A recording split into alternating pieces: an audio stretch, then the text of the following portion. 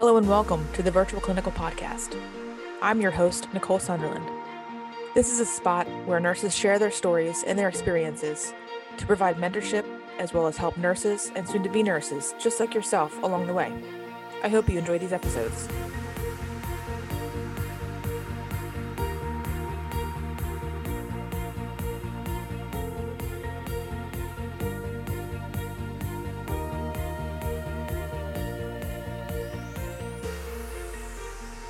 All right, well, welcome to Season 4, Episode 6 of the Virtual Clinical Podcast. I am joined today with Anne Helen Stee, who in my life was a nurse for a very brief moment of time on my neuro unit with me, and then went away, went bye-byes, and then found ourselves again through social media.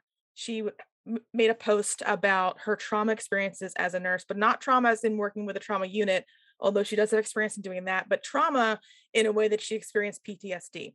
She has one episode of a podcast recording. I hope that she continues to do so because I would love to listen to more episodes of it. And Helen, welcome to the podcast. Thank you, Nicole. I'm super excited to be here. Awesome. I ask everybody this question right off the bat. Why did you become a nurse? I think it was to help people. I actually first was accepted to Penn State as a graphic designer, believe it or not. I took a gap year and really did some thinking before starting college and realized that, I'd be able to be helping people, through graphic design, but in a very distance removed way. If I was working for some sort of company, that wouldn't actually be impactful on a very tangible scale where I could see things happening. So I thought about it a little bit and decided I wanted to be a nurse. I liked working with people. I liked being with people. And so I went into the nursing program at Penn State. Now, was that a difficult transition going from graphic designer to nurse? Did you already have like this love of science behind you? Did you kind of know walking into it what you're getting yourself into? Well, I think that's really interesting because I don't think people really know what they're walking into until they do it. And that's very much such a nursing thing. Like, even I'll tell you, like, I've been a nurse now for 7 years, and you're like, oh, that might not sound like a lot, but I've worked at about 11 different hospitals. I've been traveling for a while. And I feel like from start, like literally like day one of college to even now, like, you don't really know what you're walking into. Like, I didn't realize there was going to be so much science, and I do have a love of chemistry. I love physiology. So that just kind of catered to natural interests, not ones that I specifically had an awareness that there was going to be such an in-depth study. I didn't really know what a nurse really was, honestly. Or what was expected of me. I just kind of thought, what, this seems like something I want to do.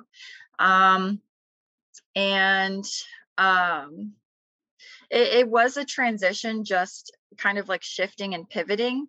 Because I do feel like once you go into nursing, it's so nice because there's a lot of movement laterally within the medical field, but you kind of get stuck in this bubble a little bit. So you're kind of jumping into a profession that's very specialized. And I know I'm kind of feeling, I'm feeling that a little bit, I'll say. Yeah, that's a really good point that you make when you say that you jump into something so specialized, because in my world, in my mind, I hear graphic designer and I'm like, you can do so much with your nursing degree with a background in graphic design, no matter if you have an actual degree in it, right? If you studied it a little bit, because there's such neat things happening. But I feel like it's hard, right? Like when you jump into a hospital right away and you think that that's the only thing that you should do or you need to do as a nurse, you can feel very boxed in, as you're describing, I think, right? And sometimes those things can feel so limiting, but I always encourage people, students, as well, use those background, like talents that you have and try to kind of like think of something outside the box. I don't know what it is for everyone, right? Because I meet a lot of nurses as well that have like backgrounds in like psych or interior design I've met, um, industrial psychology, communications, social Oh, work, like wow. name it. And it's like this whole broad spectrum of things. So it's really interesting to kind of hear you kind of confirm that as well and realize that, like, like when you start in nursing, if you're going to start in a hospital, it is very like boxy, right? It's like super specialized patient, hospital, boom. But you can do so much more, especially like things in like public health and all that sector too, that it's kind of Mm. exciting to hear that. Yeah. Yeah, that's something I am going to look into a little bit more. I think again, like having been a travel nurse, in some ways it's so nice because you do gain so much experience, you meet so many great people, but then you are so much more tied to the hospital because you don't have time to really get to know too much else. Do more questioning, research it. I mean, obviously you can look on the internet, but for me, unless I see and feel things, hence why I went into nursing in the, right off the bat. If I'm not actually speaking to someone who um, was able to creatively find a niche for themselves, Mm-hmm. it doesn't really feel real for me. So, yeah, I'm excited to see where the next step is going to be for me. It might be one more contract, it might be something completely outside of nursing, or it might just be getting a staff position somewhere and working part time and then kind of exploring the different opportunities. Yeah. So we'll That's see. awesome. Yeah, Mhm. absolutely. I've always thought of like when I was a staff nurse, I was like, well, this is my base salary. And then I went on to do like other little things, right? To kind of like see if there was something outside of what I'm doing that really hit home for me. Because Mm, I am also very creative. I can't stay in one place at once. If somewhere is not allowing me to be as creative as I can be, I need to move. And I haven't moved from yeah. this place in like 11 years. So for me, it's been super creative. Um, but I don't think that that's like everybody's case, in point. But I think you drive home a really good point with if you are a creative person, you went to nursing because you're literally told it's the art and science, right? The art comes first and then the science, but we don't really have any art in nursing outside of Mhm. patient care, right? And if you think about it, like we need more of that art, the expression, the storytelling, things like that. So you never know, maybe you'll find your niche like somewhere like that. Yeah, I think it's going to be for a little bit outside of the hospital for sure. Just because I'm finding so much more is being put on the nurses that it can be really hard to, again, with burnout in general everywhere, short staffing, and again, expectations are being put on not just nursing, but a lot of medical staff. I think bringing creativity, it's almost like it feels, and I know this isn't true, but it feels, and I think it might be received like unnecessary fluff. Um, Mm-hmm. right, like it's almost like somebody hands you a loofah when you don't need a shower, you need food, right? It's kind of Right, one of those things where right. it's like, thanks, but no thanks. Like, swat that away. Like, no, thank you. Like, don't want this right now. Um, so we'll see. I don't know. What do you think about how hospitals are doing? How do you feel about units? I just feel that right now, some of the nurses, I met some great people, and everybody's just feeling, even the younger nurses, even the like very young one, like walking into a unit full of burnout with so many of the staff have left. So there's not a ton of like older senior nurses, and like your bulk staff nursing is supposed to be made up of people between 5 and 20 years of experience. That's where the bulk of your staff should be. Well, most people only have like 1 to 2 years experience. That's where most of the staff experiences now on most units. And everybody's burnt out. Like, what do you think about that, Nicole? I think so I graduated nursing school in 2008. Sorry, I had to like go back there for a minute because I forgot dates for all of a sudden. And I started nursing back when there was a nursing shortage, quote unquote shortage. Okay. There's always a shortage. And what I mean by shortage is that hospitals were on a hiring freeze because of something that happened. I think it perhaps might have been when we had that collapse of our government and the economy. Mm-hmm. Mm-hmm. But backtrack to 2006 and 2005. So I did nursing school at a program way before I did nursing school at where I got my BSN from. And I Mm-hmm. remember nurses looking forward to crying on their first day on a unit, right?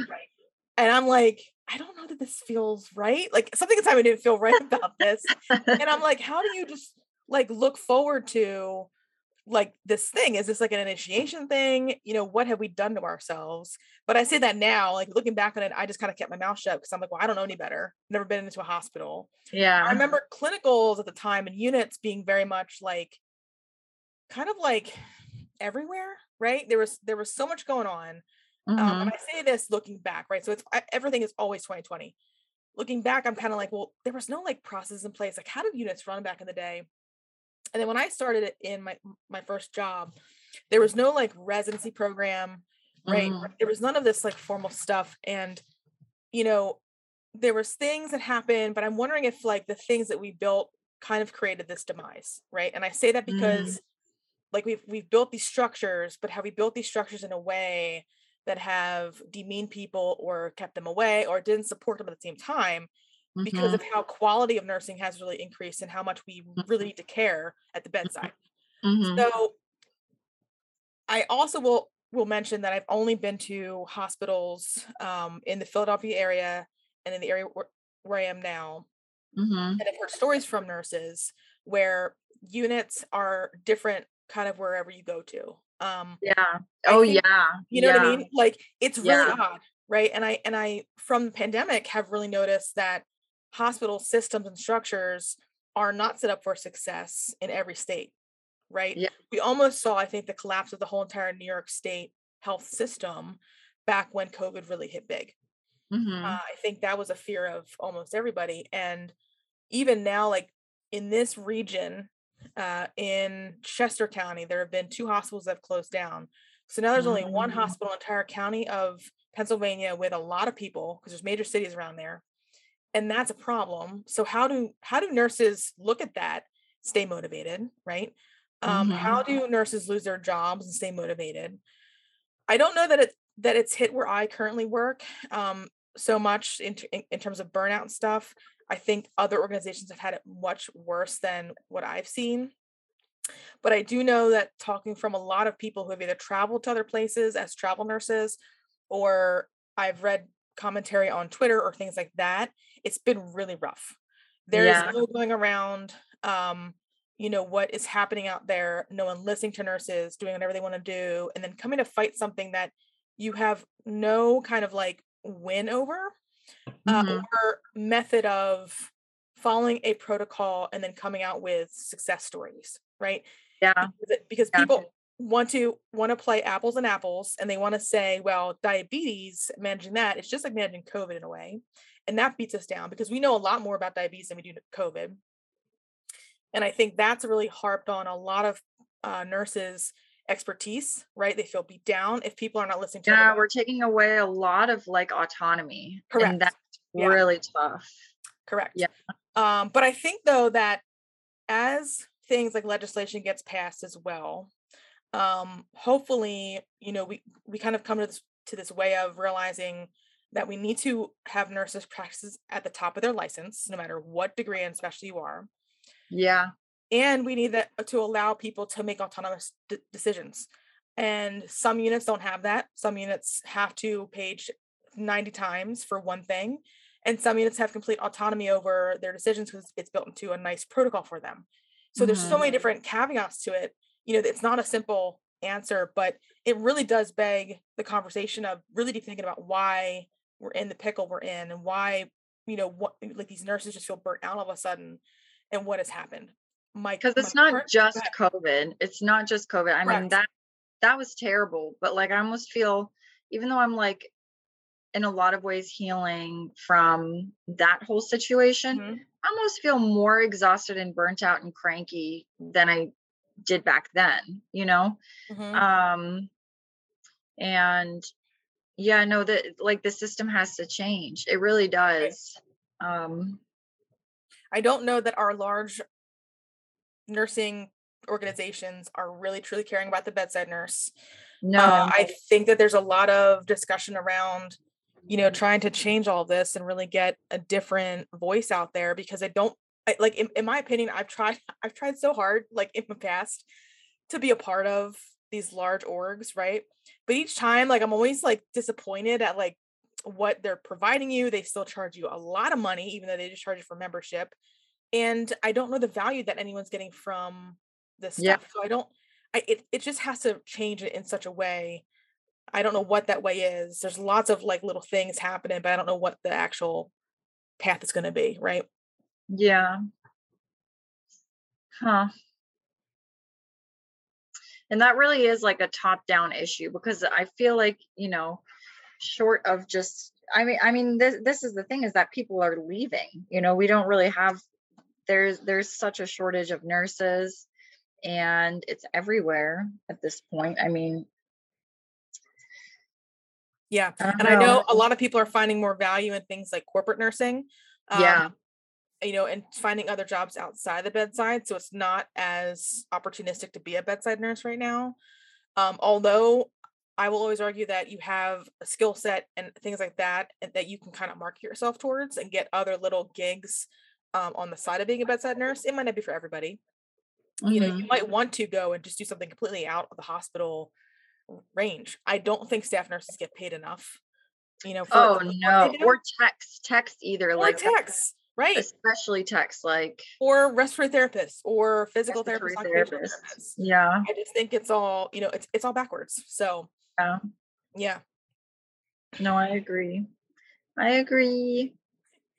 Really quickly, I want to go back because I'm really interested in learning about the growth of you as a nurse as well. Mm-hmm. So after, and you graduated in 2015 from Penn State. Mm-hmm. Um, you did a postpartum internship in Harrisburg. Did you go to Mm-hmm. school at Penn State, Harrisburg, or Penn State, um, State College, or did you go somewhere else?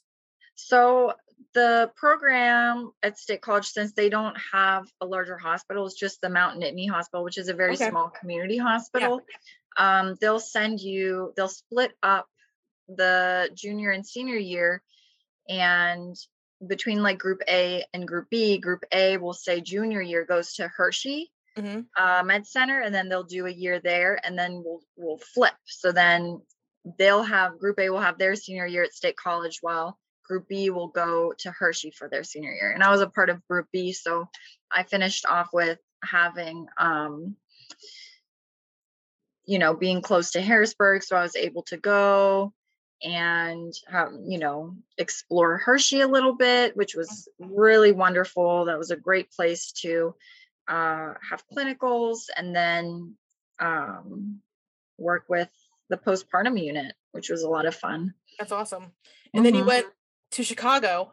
You were like, Yes, I he's out did. Pennsylvania. I'm going to go to Uh-huh. Chicago and Uh-huh. work for a hospital in a nursery. Yes. Which level 2.5, is that like the highest level? Is that like a medium level? So it was essentially a NICU, but we just didn't do major surgeries there. Okay. So That's like awesome. we would do like small cardiac surgeries, small GI surgeries, but anything that was like seizures, neuro, would send them out to Lurie's Children's Hospital in Chicago. Okay. That's really cool. And then you went on to go flip your entire life and went from babies to adults. Yeah. You worked in Pittsburgh, moved back to Pittsburgh, where you're from, and worked on a neurosurgery floor. What was that challenge? So I get a lot of students. I'm asking this because I get a lot of students, and they're like, I really want to be a peds nurse. And I'm like, great. You want to be a peds nurse because you have this experience. I won't get into that experience, but and then sometimes they realize that peds is just not for them. Sometimes they love peds. Sometimes they do peds for a little bit, and then they kind of leave peds. So was that challenging for you to switch from a pediatric experience to an adult, like a whole different experience too, like adult neurosurgery, this end of the spectrum? How was that? I think like I was still like like I had moved around enough that I always felt like the new kid. So it was okay because I never felt like I had the ground underneath me solidify enough, right? So I always kind of felt out of my element. Mhm. So that I actually had that going for me. So it felt weird, and it was like, ew, like this man staring at me from the bed is like 79 years old. What the heck is this? Like, still changing diapers, a little different. But I mean, it it felt a lot better because what I realized is I love babies and I love kids, but that does not necessarily mean being a nurse for that population is always the best fit. Like I felt so understimulated with the babies. Like I felt the regimen and routine, which is that's a lot of like what NICU type of stuff is a lot of regimen, routine. You'll kind of see NICU nurses, they're very type A, but that's kind of what you have to be, you have to be so um regimented, like, and that works for them. And that is not me. That is not me at all. So yeah, no, it's interesting. And I think the nice part is that most hospitals will let you kind of move around, but yeah, it was a transition, I will say. But it did kind of help me realize like I like things that are interesting. I like to be mentally stimulated. And if I get bored, that's whenever I find myself really just not engaging, Yeah. Mm-hmm. Yeah, I think I would be very bored working in peds or like NICU, neonatal, And the because drama, and the thank you. drama. Oh my gosh, I can't even. I try to Like, tell people like woo. you don't necessarily take care of the patient, you take care of the family Oh yes, because it is not what you think it is in nursing school. It is it's almost like trauma drama if you've ever yes, experienced trauma drama because it's like but it's like family drama and you're like I didn't ask for this today. But here it is yeah, showing up on my doorstep, and I have to take care of it yeah. now. I know. It's crazy. And then like you have to figure out who's visiting who, like the mom can't be in the same room with the dad, and then but they don't talk. So then if the dad's there, you make sure he's not going in when the mom's there, and then the Right, boyfriend's wanting to come. And right. like but then it's like none of them are related, and then baby daddy's out in the hallway. It's ridiculous. You know what I They're mean? related. Oh This is man, why I'm yeah. literally, like, going to, start I'm thinking about writing a book, and it's gonna be called The Husband, the Wife, and the Mistress, The Counseling in husband the of the ICU. wife of the mistress. On point, right? It's on point because it's like every ICU, it doesn't matter if you work in, like, a NICU, a neonatal, whatever, Uh-huh. it's the similar principle of like all these people just come out of the woodwork because you meet the patient, Uh-huh. but then you meet their wife or their husband or their partner, and then you meet that partner's partner, and then that person's wife, and it's a whole thing, Hmm. and you're like, "How I am normal." Like you start to realize somehow, No, it's you're so like, nice. It's kind of nice. It's like I feel like I'm crazy, and then like you see all this and you're like, "You know what? I'm not doing too bad." I'm Like not I brush my teeth, I put on my pants. I'm at work right now, like, you're all not wrong. right. You brush your I do teeth, you take care of your pretty feet. good for myself. Yeah, I will say, starting in the ICU, I never realized how many people don't brush their teeth, don't Oh brush my their gosh. hair, don't take Yes. care of their toenails, and are Yes. severely not taking care of their skin. And Lord knows what else they're doing, but those are the top 4 things I can think of that really just surprise me about humans. The teeth stories, Nicole. The teeth stories. Like I remember baby nurse, okay? And I went in, my preceptor was like, go ahead and give this man his oxys. I was like, okay, cool, cool, cool. So I bring in his breakfast tray, give him his oxys, and he pops them, and then he's like kind of like chewing, and he's chewing, but I'm like, okay, he hasn't eaten his food yet. And then he just casually like spits something out and puts it on his tray.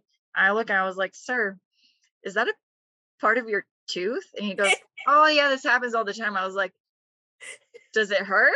He's like, oh no, don't worry about it. The rest will come out later. I was like, like Right. I gotta You leave. want I here's cannot some do this. suction, here's a really big bore suction, you just take care of Oh, that for me because 'cause I'm not gonna do that. Nicole, he was like 32. Oh, He ma'am. was like 32, like losing. did this person have a problem with like drug use? I'm just curious, like, He were they straight just, up, I was like, does this happen a lot? And he's like, oh yeah, it's because I chew on my oxys. I was like, oh, that'll do it. So I mean, but I feel like that also happens because you don't brush your teeth or go to the dentist. Just or my brush opinion, your teeth. just my opinion, right? Or then just don't follow up with the dentist every 9 months. Just an opinion here. I don't know this person's case, obviously, but wow. Yeah. Yeah. And then the other part of it, when you're dealing with babies, you have really cute, adorable bowel movements. I will say that, right? That's that, though they will get explosive. Like I've actually had Right, to like sidestep and like jump out of the way right. as like you get shot by projectile like poop just shooting out of this tiny, tiny little thing. It's like A, how much came out, B, the amount of pressure. It's just amazing. No I wonder know. why you were crying. Right. Little They baby, feel better. little baby I feel King. like it's easier to understand babies that way because it's kind of like there's only a couple things that make them upset. Gas, I Uh-huh. gotta poop, I need food, or I need to be held. Yes. Mm-hmm. Pretty much it, I Mm-hmm. think, right? And then you get to adult world, and no matter how much they go, you still can't still can't make them feel nice because they're I just an know. I'm adult. there too, Nicole. It's like I fed myself. I pooped. I'm still crying. What's wrong? Some Yeah. days you have to see, and some days in the adult world you have to set to the side because you're just like, I don't know what it's gonna be. It's gonna either be Yeah. explosive, gas, or something else, and that's just not where you want to be in life. Nope. Actually, people get kind of upset when you try to get involved with their bowel movement situation. They're like, "Why are you so worried about when I pooped?" And I'm like, "It's important, man. Like, Right. I gotta know. I gotta know Yeah. what did it look like? Yeah. What did it feel like?" I'd rather have the patient that is telling me that they need to go rather than keeping me guessing about them going. Right. So like if some like person comes in and they're like, well, I drink prune juice every day because I have a bowel movement at this time every day, but bing bam boom. I'm like, fabulous. I'll try to get you whatever you need because I know that that's your routine. Might be a little bit different here Mm-hmm. because you're in the ICU, you're a little bit sick, but it's still good feedback, right? And then I'll meet the Mm-hmm. people that don't tell me when they go, and then I find out they don't go like they'll go like once every like 3 or 4 days. I think I met somebody that went every 7 days, and I'm like, how Like naturally. like naturally, and I'm like, I don't know that your body is correct. Ooh, How that is seems that so wrong. possible? Right. That feels wrong. It just doesn't feel right. I don't know. I don't know. Are you sure you don't want colace and senna? And they're like, well, it won't work for me. And I'm like, okay, well, so there's one of two options here, right?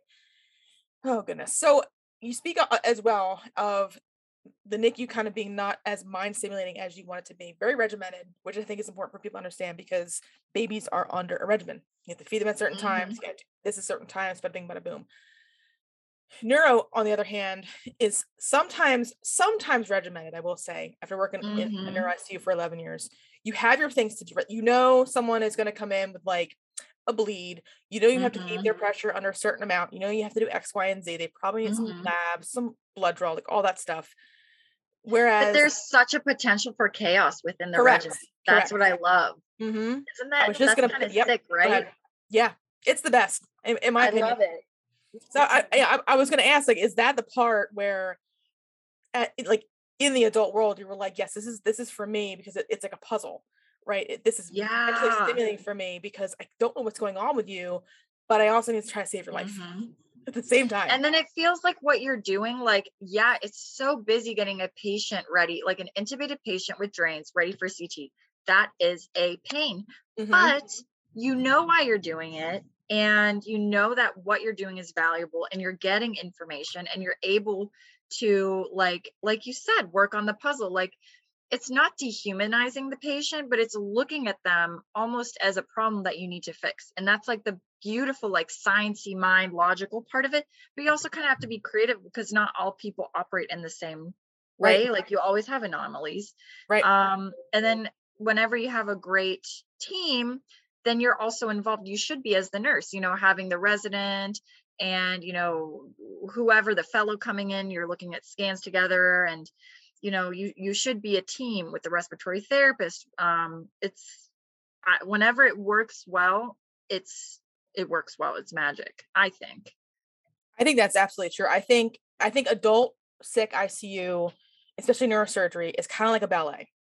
And you have Hmm. like all these things happening, and if you don't do things well, quietly, right? Because we can't have like yelling happen because then everyone's going to mess up, because so many things Hmm. can happen chaotically all at once in this neuro world that you need to like really trust each other and really Oh have yeah. Yeah. know exactly what you're going to do at every single time that you're going to do it. Hmm. So I feel like that's kind of like one of those things that not many people get while they're in nursing school, because you really can't understand a full way of being an ICU nurse, especially a neuro ICU nurse, in one shift or one semester, right? It's just, I don't think No. that it's going to happen. And a lot of students get a little bit frustrated when they have this mindset about this ICU and it's just not what they thought it was going to be. And I'm like, well, Hmm. unfortunately, not every ICU is A, going to be the same. B, you're not going to see, the same patients anywhere you go. And C, I don't know what your expectations are, because I don't know what you want to experience and like what that means for you, right? Creating that meaning for students is super difficult sometimes. And even Well, kind of it's like so trying to, yeah, abstract right, because like right. there's no other place in the world where you feel complete and total ownership over another human being for Mm-hmm, 12 hours. mm-hmm, It's so strange. Like, I am your protector, I am your provider, I am making sure your heart is beating. Like, I am doing right, all these things for 12 hours. And again, like each ICU kind of does that in its own different way. And the sense of responsibility and the knowledge, because that's another thing is how do you learn? Because a neuro nurse and a CVICU nurse, totally different thing. correct.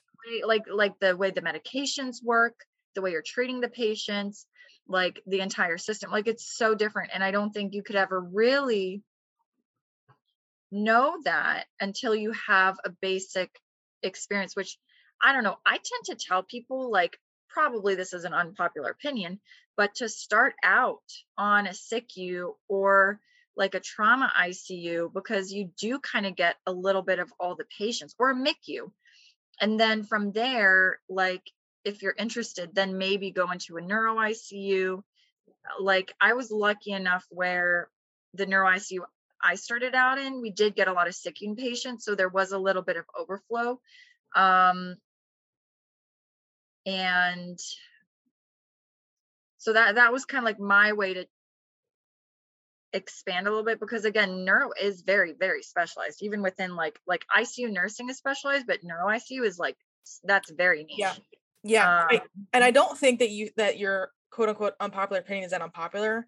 I think that's a pretty good oh, thing that, good. well, so at least for the 7, 8 to 9, students I have a semester, right? I kind of want to gather where they want to go to in life once they graduate, and try to like, you know, help push them in a way that they kind of want to. I have a very strong Mhm. opinion against starting in the ED. I don't think you should do that as a new nurse. No. Right. Or guess what? At John Hopkins, they're now trying to hire new grads as ICU float pool, Nicole. Immediately no. Nope. No.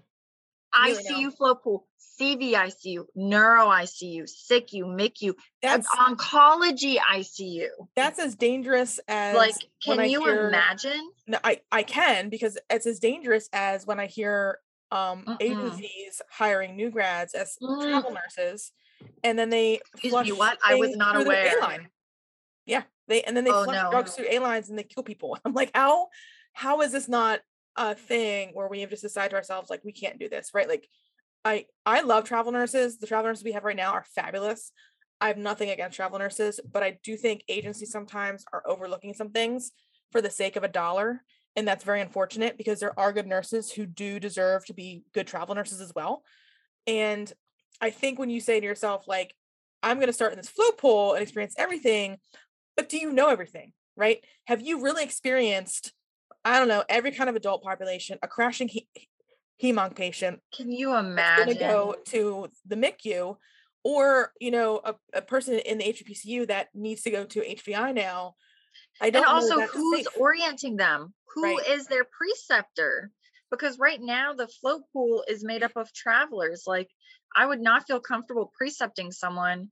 Um, like John Hopkins, I'm not completely familiar with all their policies. Like, I'm not staff, Correct. That's right? very Like, important who's to tell a precepting nurse, these right? people? Is if you're going to Mhm. an organization, and I try telling people not to always go to those organizations with big names, because Yeah.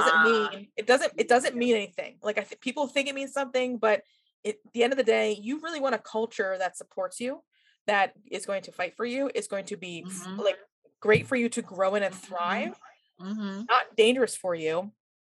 And that the policies actually protect you, right? Yeah. And there's a lot of places, like you're saying, if you're starting out into a float pool and you don't understand all the policies or how to like interact with things, I don't know how that's going to like fix the problem, right? And it's going to Mhm. be very dangerous for you, and it quite honestly probably put you at a very high disadvantage for your license.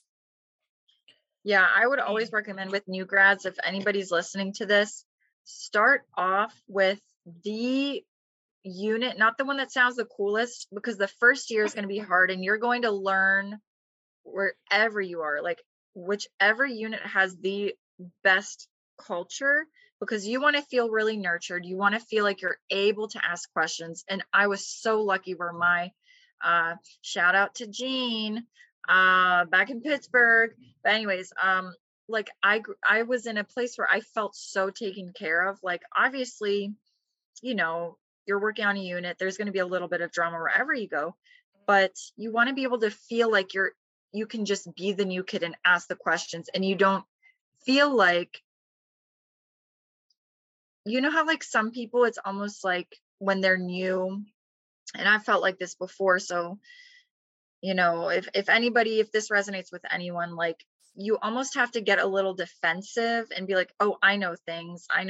Like that's not, that has no, that kind of attitude has no place as a new grad. Correct. Like Correct. 100%. honestly, none of us know everything. So if No. anybody comes at you and challenges you or says that you should know XYZ, they are projecting, right? Yeah. And They're I will projecting. say, like, if you meet even a nurse with 30 plus years experience, this just happened, no names involved, but they were coming to our unit to be a travel nurse, and they immediately wanted to know why they weren't going to be in the ICU, because they had 30 plus years of ICU experience of X, Y, and Z, and you should be grateful that I'm here. And I'm like, whoa, Oh, why, I don't why, like that. why would we first of all, come to a place and just start yelling at people, right? Yeah. I don't care, in my opinion, like how many years experience you have. And this person, I know where they come from, generalized area, so I understand the culture that they went through. It's not a correct culture, but I do understand that was an old school way of thinking, right? Of being this ICU nurse for 30 plus years, and here we are. But But when you travel, like you need that flexibility. That's the thing. correct. That's why like a Correct. lot of these people go into it and then they get, I mean, like, yeah, I've gotten into contracts where I've been not happy with the positions I've been in. But I mean, that's kind of like what you're going into, Hmm. you Hmm. know? Yeah, no, Hmm. I completely agree. Um, so when you decided to go into travel nursing, was it because you like to travel, or was it because you wanted to experience other things? What was the ultimate decision that made Yeah, you decide, hey, I'm gonna go travel? a little bit of both. So this was before COVID. I started traveling, was it 2017, I believe? Yeah, I think it was 2017.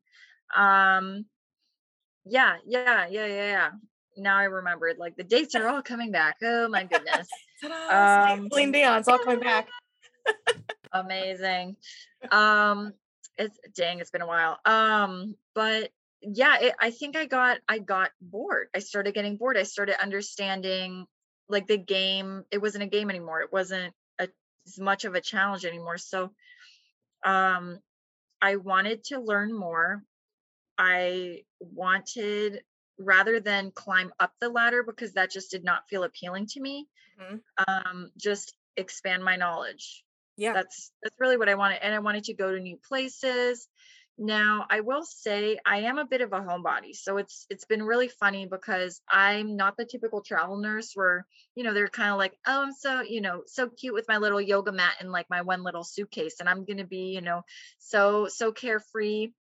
No, like I bring my crystals with me ever. I got like my little car hat. I'm bringing things I don't need at all right now, Nicole. Like Bring that's how home low with it's you, been. right? Like bring home with you and do you, and just be in your Hmm. space, because at the end of the day, like, I feel like, and correct me if I'm wrong, but you probably experience chaos wherever you go as travel nurse.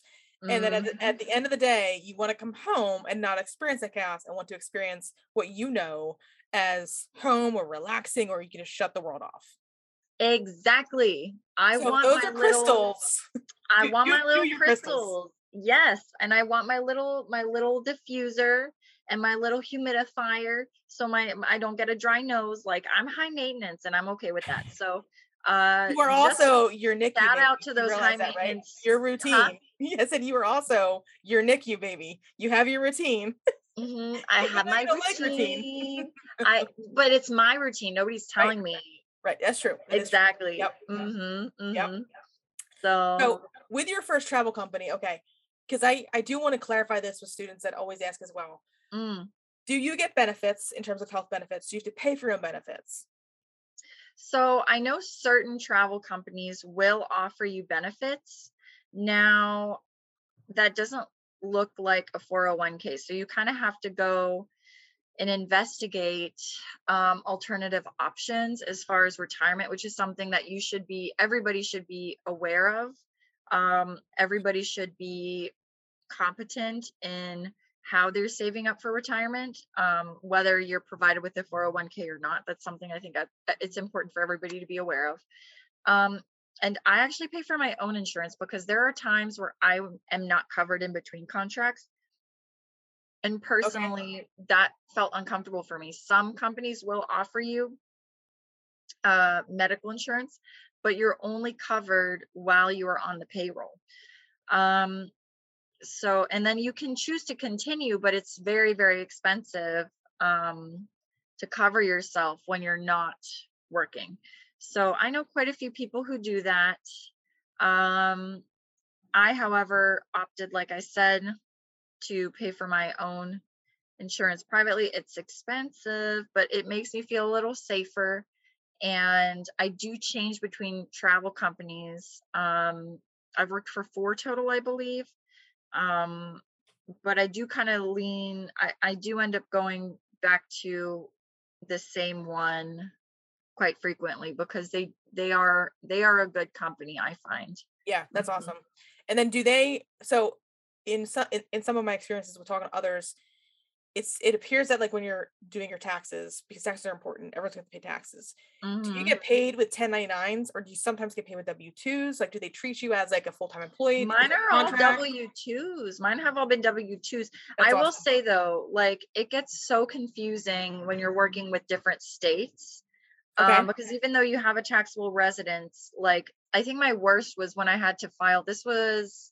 It was last year. Oh my goodness. I think I ended up filing for four different states. Wow. It was a nightmare, let Yeah, me tell I you. bet. It was so I think from now on, like, I'm done with TurboTax. It did me, like, honestly, like, it worked until it didn't work. So, Yeah. that's all good. They're getting sued right now, I think, actually. No Yeah, way. because Why? they mislead. Well, TurboTax doesn't think this, but the action lawsuit states that they mislead their customers into thinking that their tax prep is free, and that's correct because it's not free. At the end of the day, you have to pay like I don't know, $20 or whatever it is to do your tax filing. Mm, And then if they there's other things hidden in there. So I do like a self-employment one as well because I mm, do a couple things that require that. mhm. And that's pretty I mean, it's not pricey, right? But it's pricey enough where I'm like, why is tax prep like this expensive? And Yeah. then it becomes confusing because for me, I have a W-2 and then I have a couple 1099s. So I have to write things off. And Mhm. I say this because I've met some travel nurses that are all 1099s. Even travel PTs are 1099s in some companies.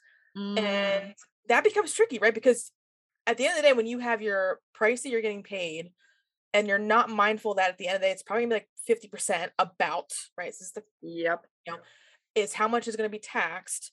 That's how much you're actually left with in terms of what you make. And I don't think most people understand that.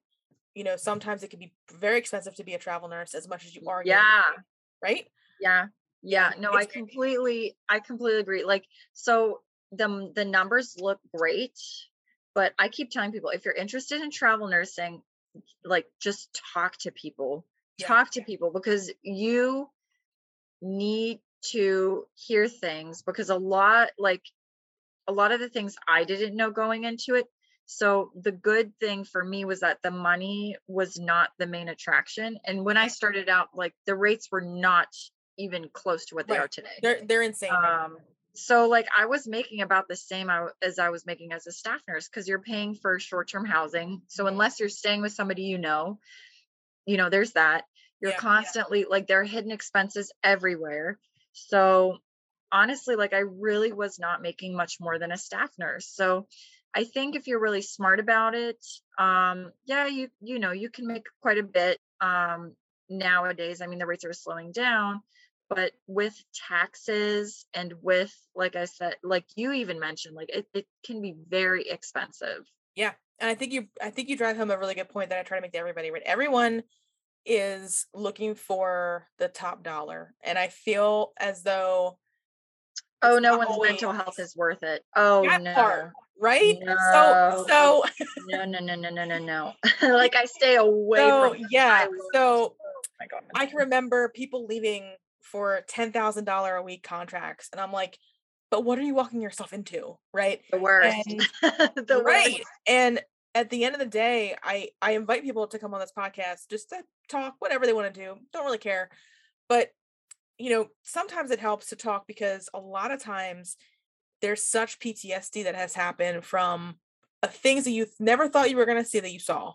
Yep. And the And blanket what are you going to do when your little adult brain goes slightly manic from the PTSD, and then you blow all that money that you made at that contract for a trip to Mexico that you didn't need to go to? right. Correct. What? Correct. Right? Correct. Correct. Just And I see that a lot. speaking from I'll be very experience. honest. Yeah. I see it a lot.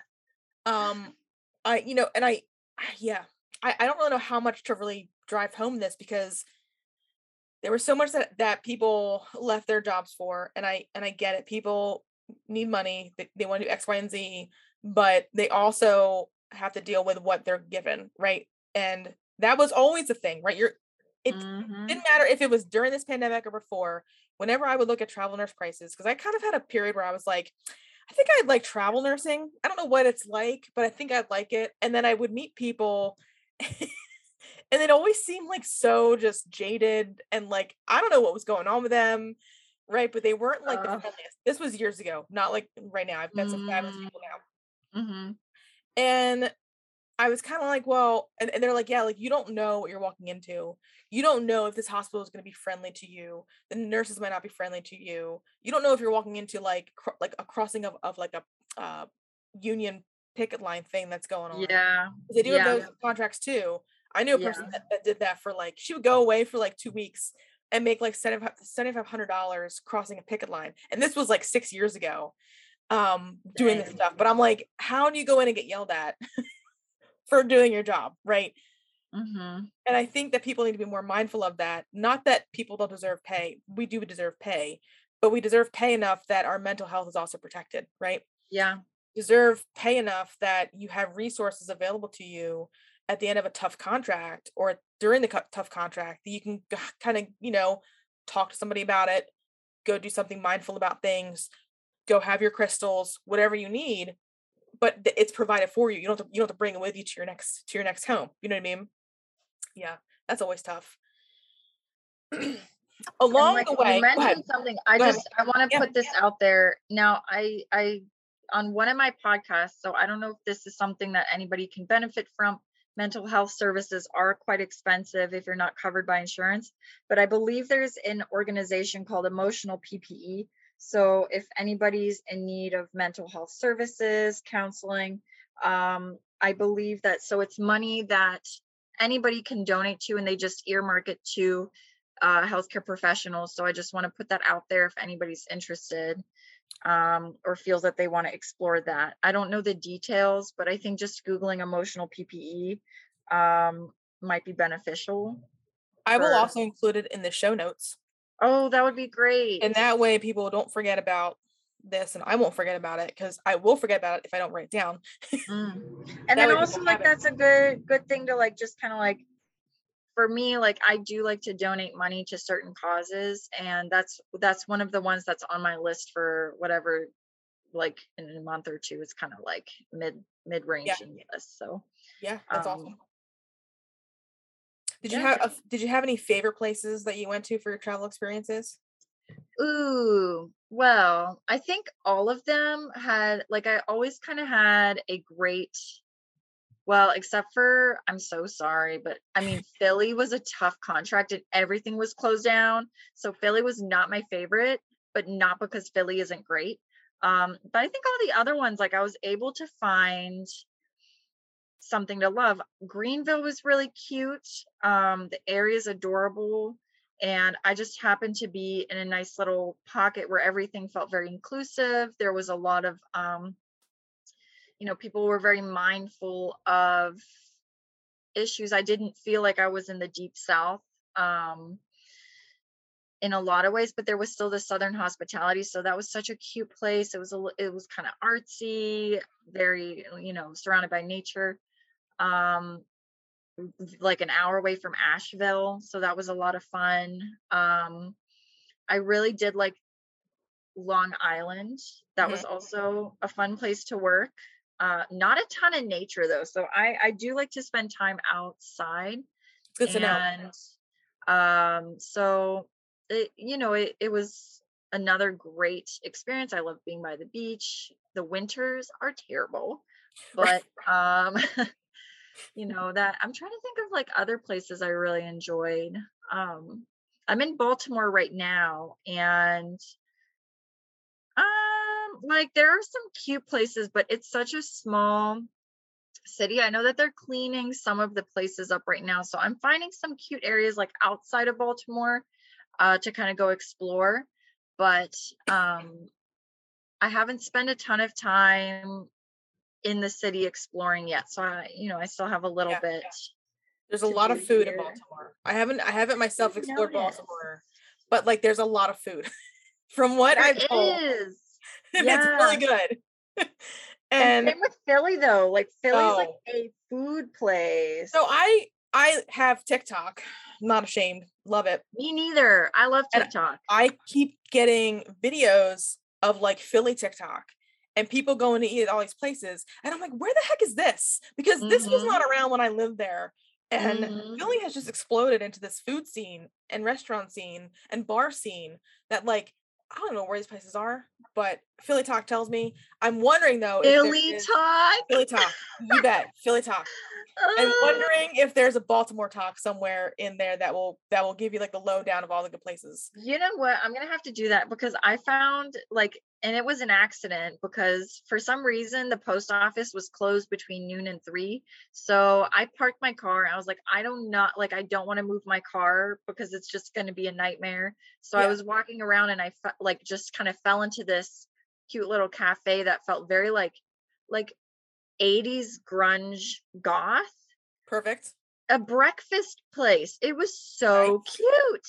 That You sounds very know, refreshing and different from like, Starbucks or like Panera.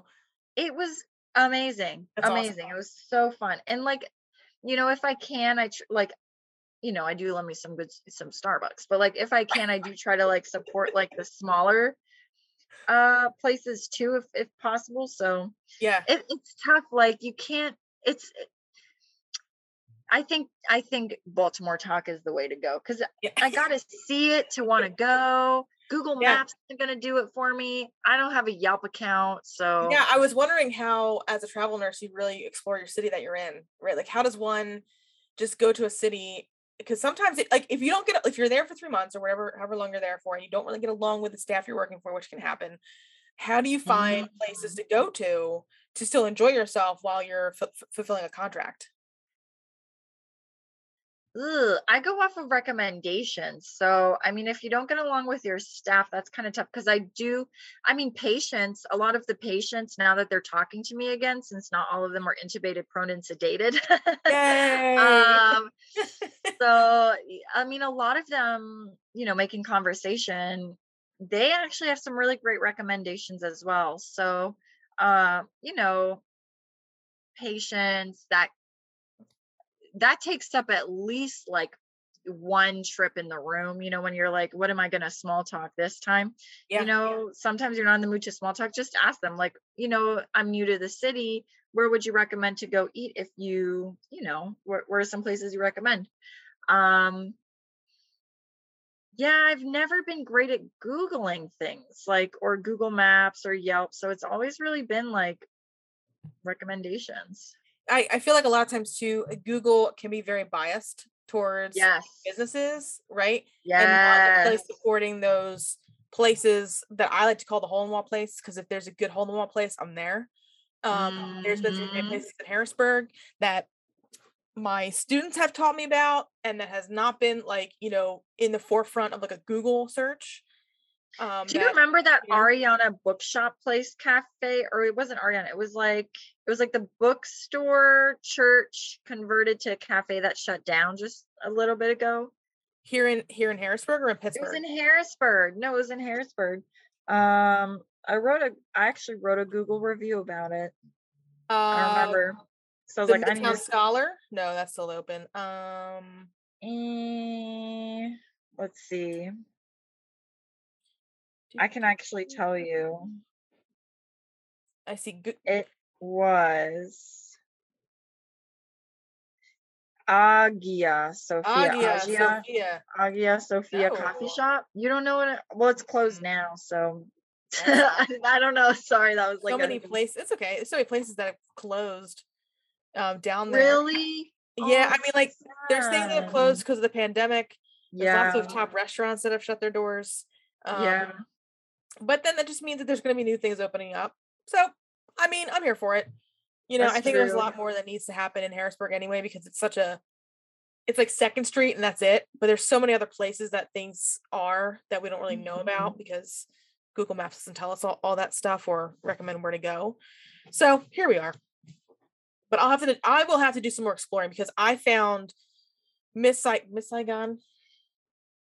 I'll have to look it I up. think I went there. That's it. Are they the vegan place? No, I this is a definitely faux place. the pho place that's down the road. That's down the road. I know I ate there. I remember. And it's like There's by some car shop, right?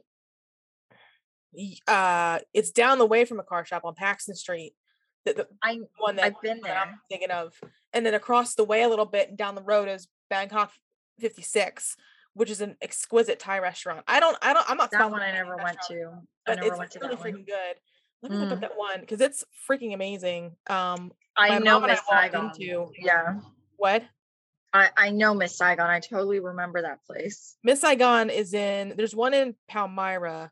The one I'm thinking That's the of one I is went to. I Little went to the one in Saigon. Palmyra. Yeah, That's that's a the good one I one. went to. Yeah, that's a good one. The one I'm thinking of is called Little Saigon. All the Saigons, here we are. But Little Saigon is literally a hole in the wall restaurant in front of the Asian grocery store that you just kind of find by happenstance. Like it's not really like in your face. It's not really advertised anywhere, but it is the best bowl of pho in your Oh, life. It's so good. My mom still raves about it to this day, and we haven't had it in like 3 years. If that tells you anything. So good. oh. Yeah, it's Mm, so good. Oh my goodness. So, speaking of travel nursing and where you are right now with coming out of this sort of PTSD sort of thing, and I mm. guess you were kind of mentioning like your quote unquote recovery from that process. For you, what was that recovery like? Because I do want students to really hear this and kind of explore that because I'm not shy with telling my students, hey, if you have any kind of issue, whatever that you need to talk about, you're having a moment, you experience a death and you're not comfortable with that, you're experiencing a gift of life patient, you're not comfortable with that, something hits you and you're like, oh, damn, this is not for me. Like, talk about it, right? Because I don't want you Mhm. bottling it up. Yeah. So, what was that process like for you? I think it was really, really tough. Um, I think that PTSD among healthcare workers has been a thing long before COVID. I think it's just that so many of us have, like, it happened on such a scale that it's just now really being talked about. Um, which is that's a good thing. So I think the recovery process is complicated.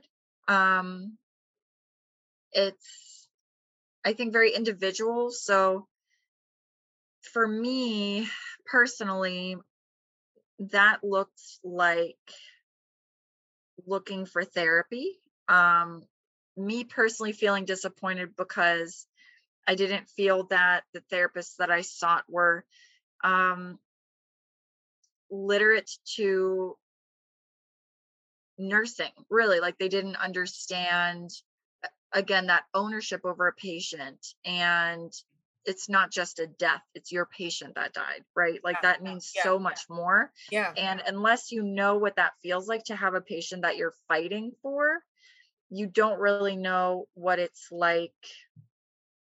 It's just something you have to really experience, I think. um and so I think for me it was just exploring different avenues, and the only places where I truly felt seen were at work, speaking with Mhm. coworkers. Like that was the only Mm. place where I really felt understood. Now I was blessed, and I still am, to have family that they are so loving and they're so kind, and they've what made me feel so supported is that they know that they don't really know. They still were able to hold space for me. They still were able to listen to me. They didn't always understand, and they were very verbal about not understanding. So there was never me having to fight and say, you don't understand, because they knew that they truly never could. I feel like that's Um, really important to hear, you know? so important Yeah. because, like, it's whenever you're trying to explain a trauma to someone,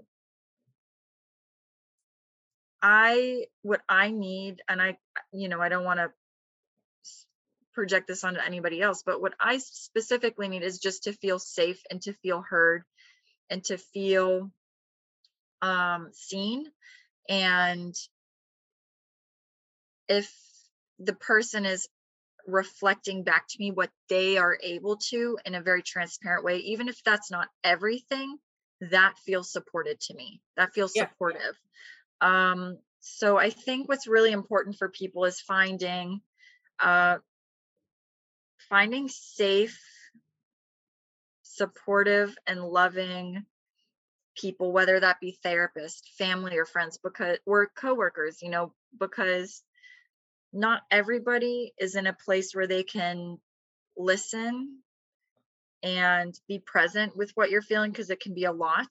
Mhm. Um, and then also self-tending. I think self-care, it's been marketed, it's now seen through a very capitalistic lens of um and very sterile, right? Like self-care is face masks and a mani Right. pedi and this and that.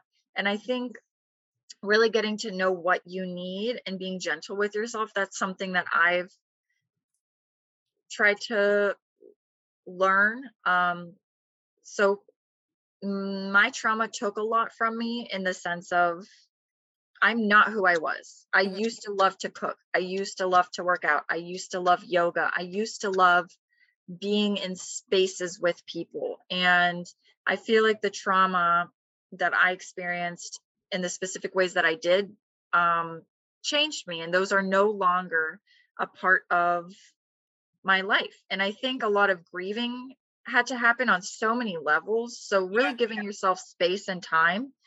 Um, Also, whenever you have triggers, I think recognizing those triggers and really Mhm. just um, reminding yourself that you're not broken. Believe it or not, your brain is doing its job to protect you. I think I felt like I was going crazy. I really did. I felt like I was going absolutely insane, like I was broken.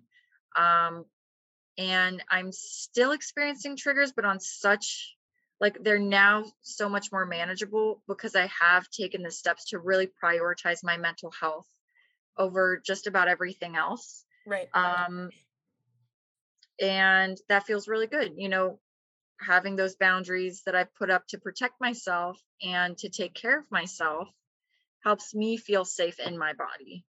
Um, so I think I wish I had books to recommend. Um, I think just learning about it was really helpful because a lot of us nurses, we like to know things and we like to like have an understanding of what's going on, but a lot of us don't want to actually look at what is going on within us because that can be Yeah. really scary.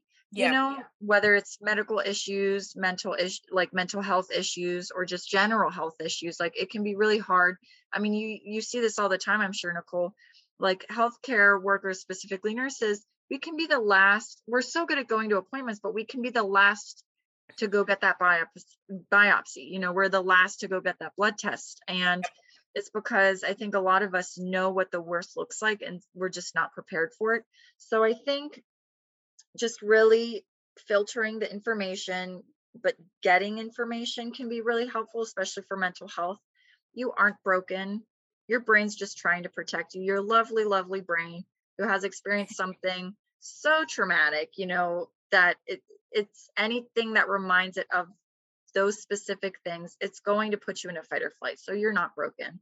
Um, but it is going to take a little bit of time to rewire and to feel okay and safe, and that's okay. I think you just broke all that down so well.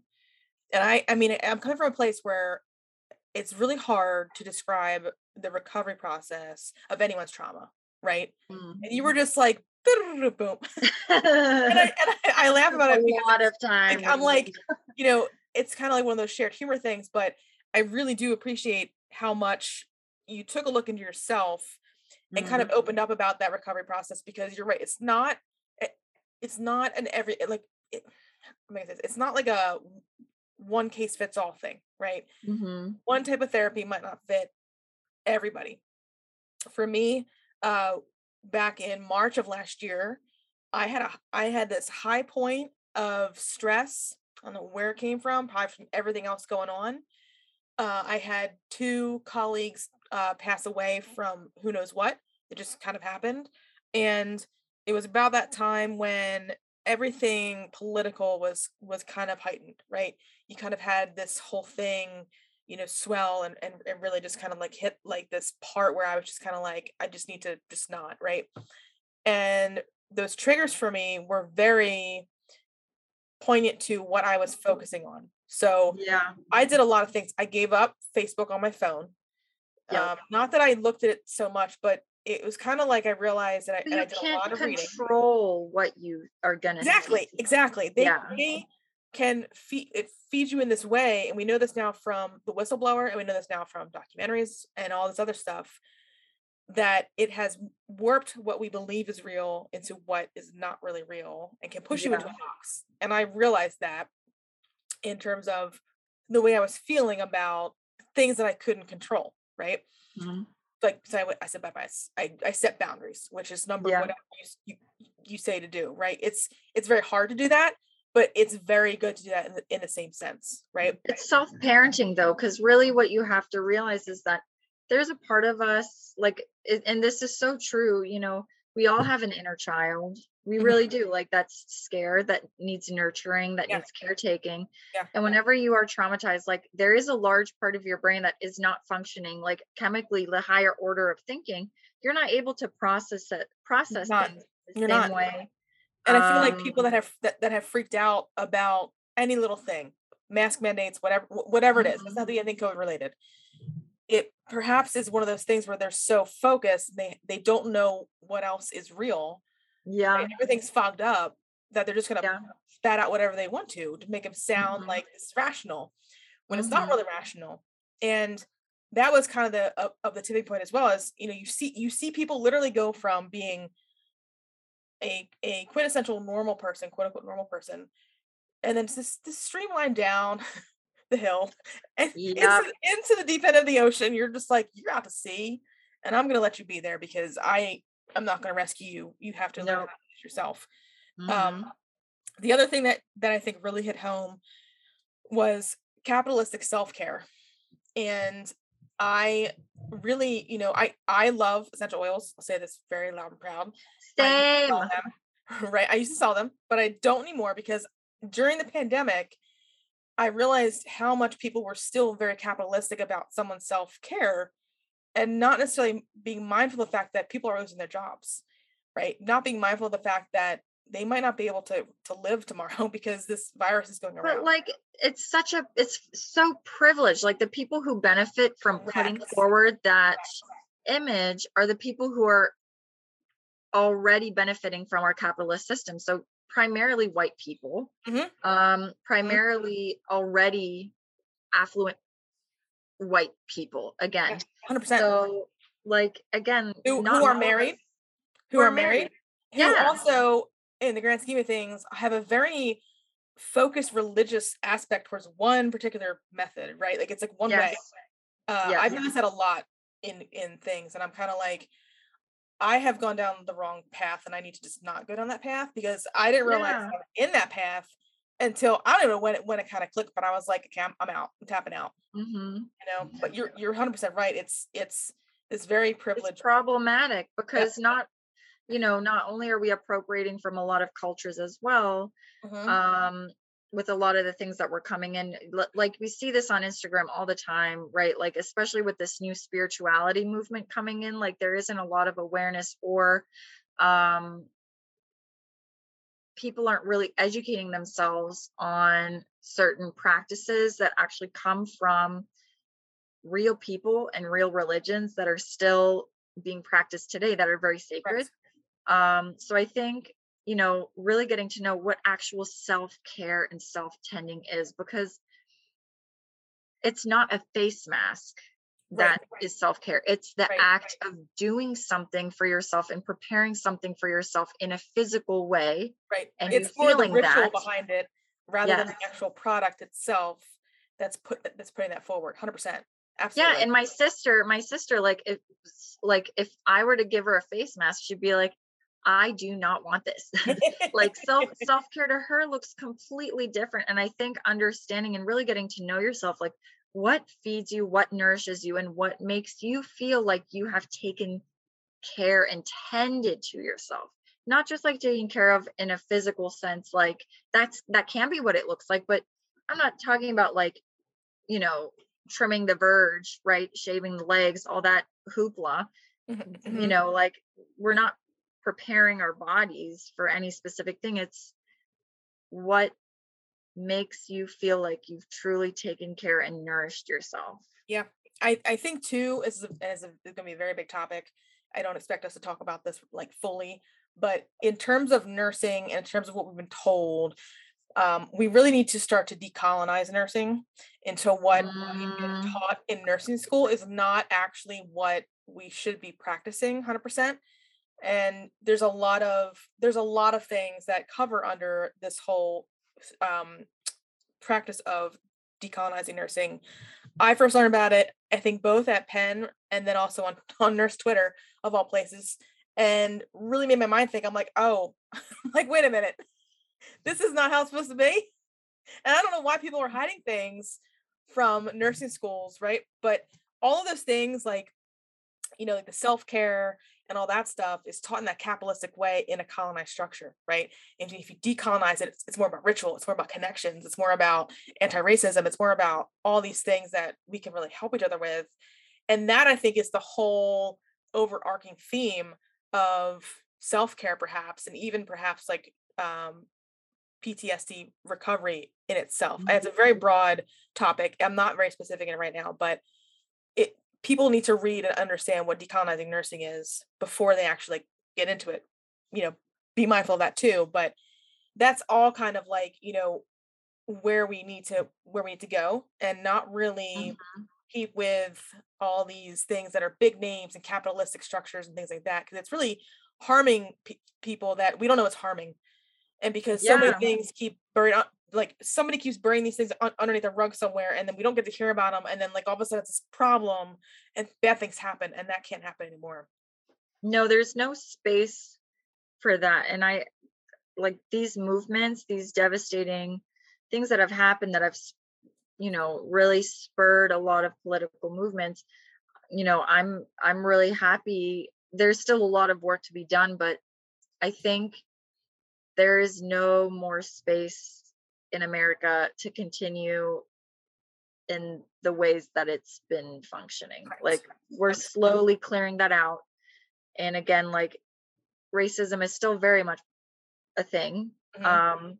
But I I'm seeing more and more white people being accountable for their own learning and trying their best to dismantle a lot of things that we've just internalized, That's really right? good to hear too. Yeah. because I mean, I talk to people, but I don't talk to people that experience things outside of Pennsylvania. Mm-hmm. So I love hearing how people are trying to dismantle things and trying to start over again and not really, and really owning up to the things that have happened and shouldn't happen again. Yeah. You know? I think so. This was like another podcast that I heard, and it was so beautiful. It's that you are not personally responsible for what your ancestors have done, but you are responsible for I'm gonna butcher it, but you're responsible for your beliefs and the way that you show up, Correct. especially but especially acknowledging what they have done. You're not And responsible for them, but you are responsible to the people that have been harmed because of them yeah, in and certain you are ways, you also know? responsible to unlearn everything that you've learned Mhm. and Yep. relearn it from perspectives that you feel very Yep. uncomfortable with. Yep. And I will say, like, I have had this thought in my head for the last like 2 weeks about unlearning and relearning. And I'm like, this has happened to me so many times where I will step into an art museum and I'll see a picture and then I will step away from it and then go back to a picture and then it's the thought is completely different. And then Yeah. I'll read about the picture and it's not what I thought, right? And then I'll go to someone else who's an expert about the picture and they have a whole different perspective on that.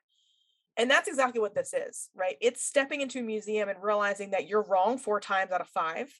And on the 5th time, you might get some sort of little bit of, oh, I kind of understand this, but you Mhm. still don't have full understanding because you're not that picture and you're not the artist that painted the picture.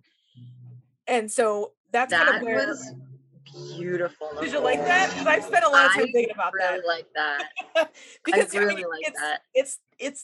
that's what it is, right? You have to realize that people are works of art and they've gone through different traumatic experiences and different beautiful experiences all at once, but you're not the expert in them, right? You're not the person that can understand them fully. Yep. They're the painting and the artist in the same thing, and they're trying to describe what their life is like. It doesn't matter who you are or how to understand, whatever, but you have to be mindful that you as a white person are wrong 4 times out of 5, even probably more than that, right? And just unlearn things and just take it in and say, you know what, I'm 100% wrong, and how do I relearn this and rewire my brain? Because some concepts for me, I will say, were very like difficult, like in terms of like solving a very complex math equation, difficult to understand how something happened or how it was supposed to be. So Yeah. take that as you will, but that's kind of what I feel as though should happen in terms of how you decolonize things and how you kind of reframe things and reshape them too. Mhm. So Mhm. yeah. Anything else? That was a very deep convo. No, that was good, and I love it, and I think like it's so important to talk about it because, like you said, it came up in a nursing post. What was it on, like Instagram or something? Some What? Instagram, the decolonizing. Like it's Oh, just I'm active enough where I just pay attention to things on Nurse Twitter. Mhm. And Oh, that's what was Nurse Twitter. Yeah. it's very eye-opening if you follow the right people who are not trying to harm other people. Yeah. And really listen to people's stories and really try to understand with a very open mindset about like what they actually mean by what they're posting about and not get Mhm. offended, right? You can't get offended at somebody's own personal lived experience, their own personal trauma, Mhm. or even Yep. like their families. So yeah, Yep. if you're on Twitter, check it out. It's pretty nice. Mhm. But well, thank you so much for being part of this podcast. Yeah, no, I'm so happy that I was able to be here. Yeah. I look forward to having you on again in the future. Yeah.